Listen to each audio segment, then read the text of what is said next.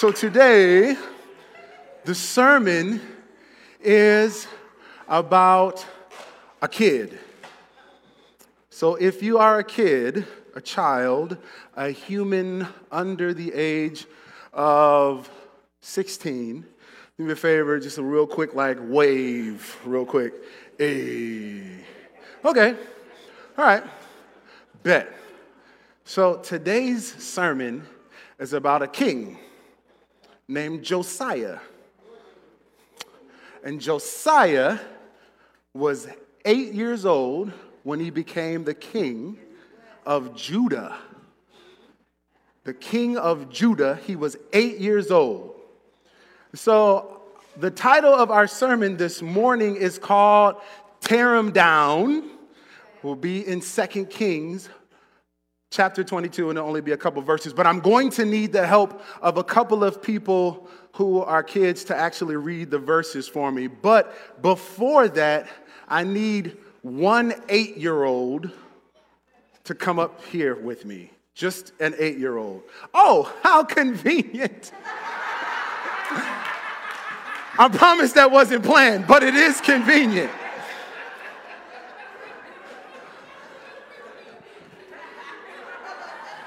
You, sir.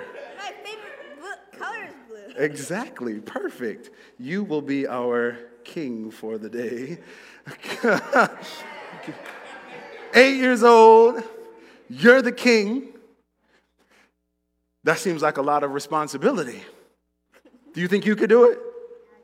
You try? Okay. So then if you're the king, let's say this is Judah. Everybody then has to kind of do what you do. Let's have you be in the middle. And even from where you're seated, Nathan, a.k.a. King Josiah, just with your hands, give the subjects of Judah something to do, and they'll follow your lead. So just with your hands. It doesn't matter what you do. Oh, okay. All right. All right. Something else. Oh, okay. All right. I see you. All right, King Josiah. Hey. Okay, one more. Oh, okay. I see you, King Josiah. Tear him down. Excellent. All right, give the king a hand. You can keep the crown and head back to your seat. So King Josiah, I actually really like this last motion. I promise you that was not planned. I really do, but it really makes sense. That's the Holy Spirit. Keep following the Holy Spirit. Okay. Tear him down. King Josiah was young when he became the king, but he became king after there was a string of corrupt kings. He had never in his lifetime seen a king that honored God, because the several kings before him encouraged the people to worship other gods and do things that offended God. So this king, Josiah, did something unique. I actually would love for another kid who would not feel too nervous to do so. I would love for somebody to come up and read this verse for me. Anybody? Oh, come on up, birthday girl. Let's do it. So you can just, this microphone, and you can just read it for us. Oh, wait. Let's make sure the mic is on. Let's see here. Perfecto. Nope, we're going to make sure you're good because, this is the word of God. 1, 2, 7. Here we go. Josiah was 8 years old when he became king, and he reigned in Jerusalem 31 years. His mother was Jedaiah, the daughter of Adaiah from Boskath. Boskath. Perfect. Thank you very much. So Josiah was 8 years old. Let me show you this picture. When he became king. And you kind of have to imagine being 8 years old. That's a lot of responsibility. Historically, Josiah was not the only child to ever become king. There was also a pharaoh named King Tut. that also was a kid when he became king. He was 9 years old. The youngest person in history to ever be crowned royal was a woman in Scotland, and she was 6 days old when her father, the king, died, and she was crowned Queen of Scotland. Right? Like, how does that even work? She can't even speak. Okay. So the history on that is she ended up being raised in France, and she came back to rule when she was an adult. But that was the youngest person. King Josiah was the youngest king of all of the people of Israel. And there was one king before him that was also a kid that was crowned king, Manasseh, and he was 12. So King Josiah never saw a holy king in his life, but started to immediately make some changes when he became the king. I need two other people who would be willing to read some scripture for me. A kid would be my preference, but an adult, I'm fine with that too. Anybody? I'll be like a third grade teacher. I'll wait.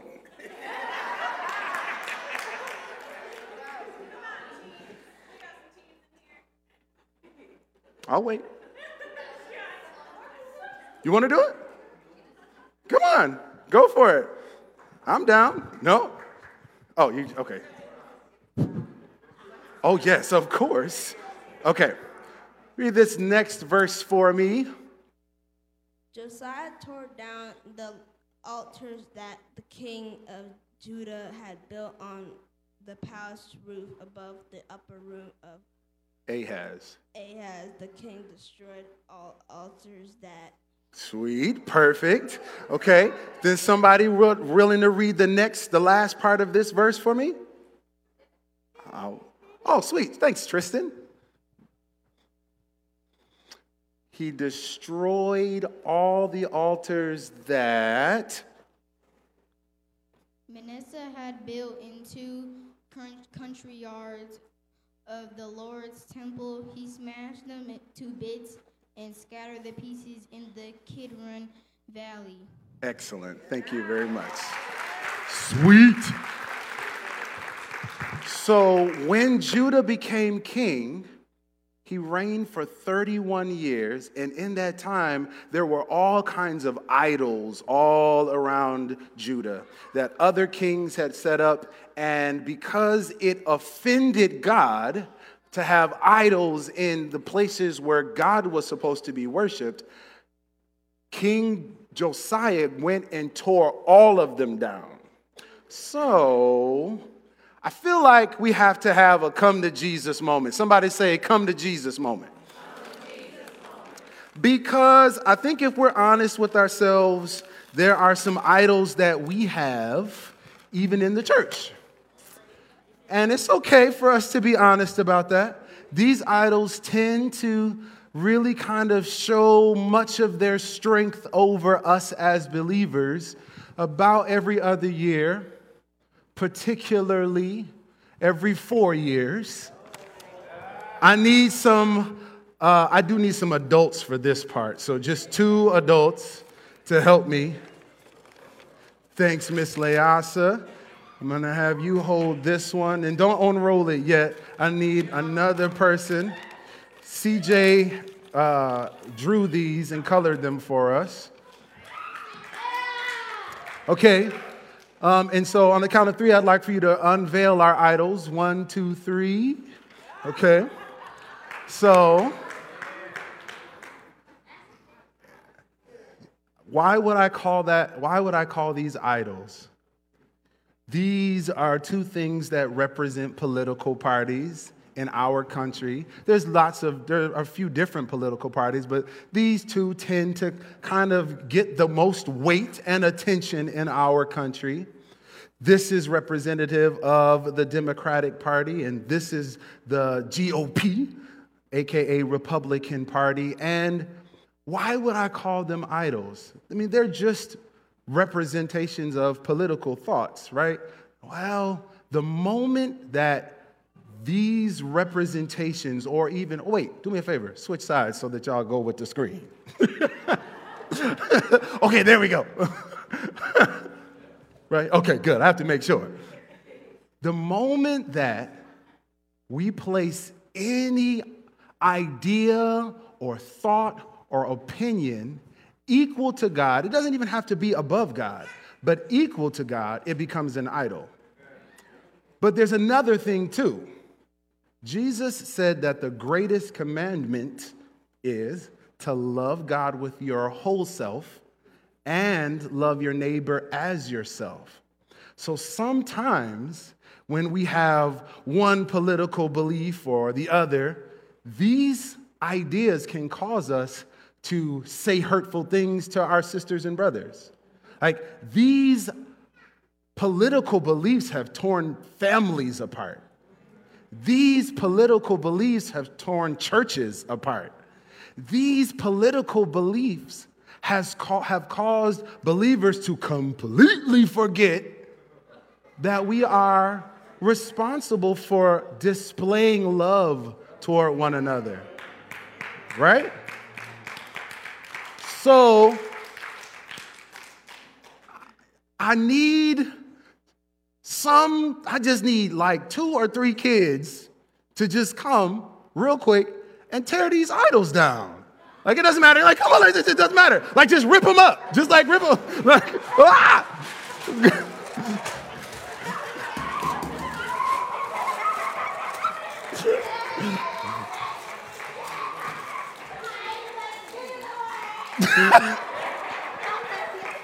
Okay.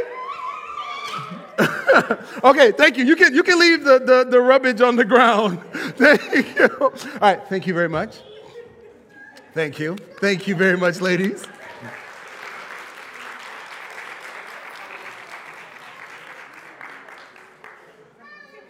But there are lots of things that can become idols in the church. Lots of things. One thing that we know, that political beliefs can become an idol in the church, but for a long time, there's been a long-standing idol in the church, and it happened with the children of Israel as well as it happens with Christians. We idolize leaders, right? And that kind of gets us in trouble. It gets us in trouble because when we start to idolize leaders, one thing that becomes a challenge is when those leaders have a human moment and they're imperfect, people's whole faith is shattered because we didn't, as a church, do a good job of saying, no, that leader's not God. We can respect that leader without trusting our whole faith to that leader.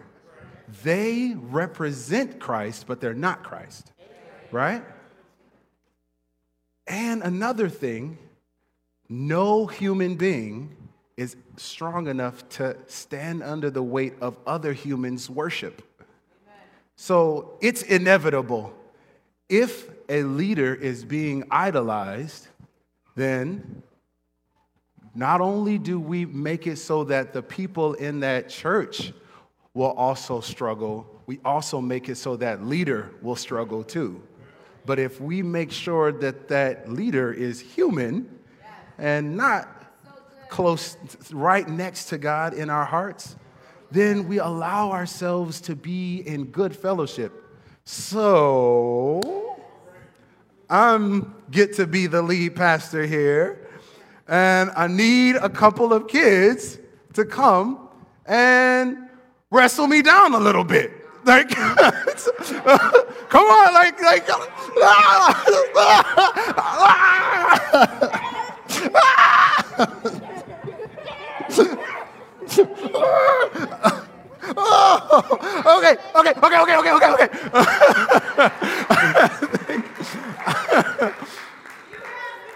I know, right?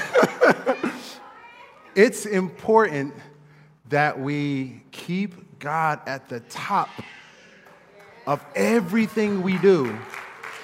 So I don't know, I think I probably had a couple other pictures, but we're not going to worry about those because I have another Rapido song. This is a Rapido song. Get up. Okay. This one has no chorus. You'll just get it. All right. In the beginning, God made the sea. And the forest filled with trees. He made the mountaintop so high. And up above he placed the sky. God's fingerprints are everywhere. Just to show how much he cares. And in the middle he had some fun. He made a hippo that weighed a ton. Hip, hip, hip, hippopotamus. Hip, hip, hooray, God made all of us. Hip, hip, hip, hippopotamus. Hip, hip, hooray, God made all of us. So, if God made all of us and all the things, he's the only being worthy of our worship. And all other things that we put next to or above are an idol that should be torn down like King Josiah did for Judah. All right, let's pray about it. Father, thank you for how much you love us and you care for us. Thanks for making hippos, because they're hilarious and they show your creativity. Thank you, God, for making us with your good plans in mind. Help us to take your love to the world, but also if in our hearts we are in conflict with our worship of you, with leaders or political ideas or any other thing, help us to put them far under you, God, because you're the only one worthy of our praise and our worship. In Jesus' name, amen. That's it. See y'all next week.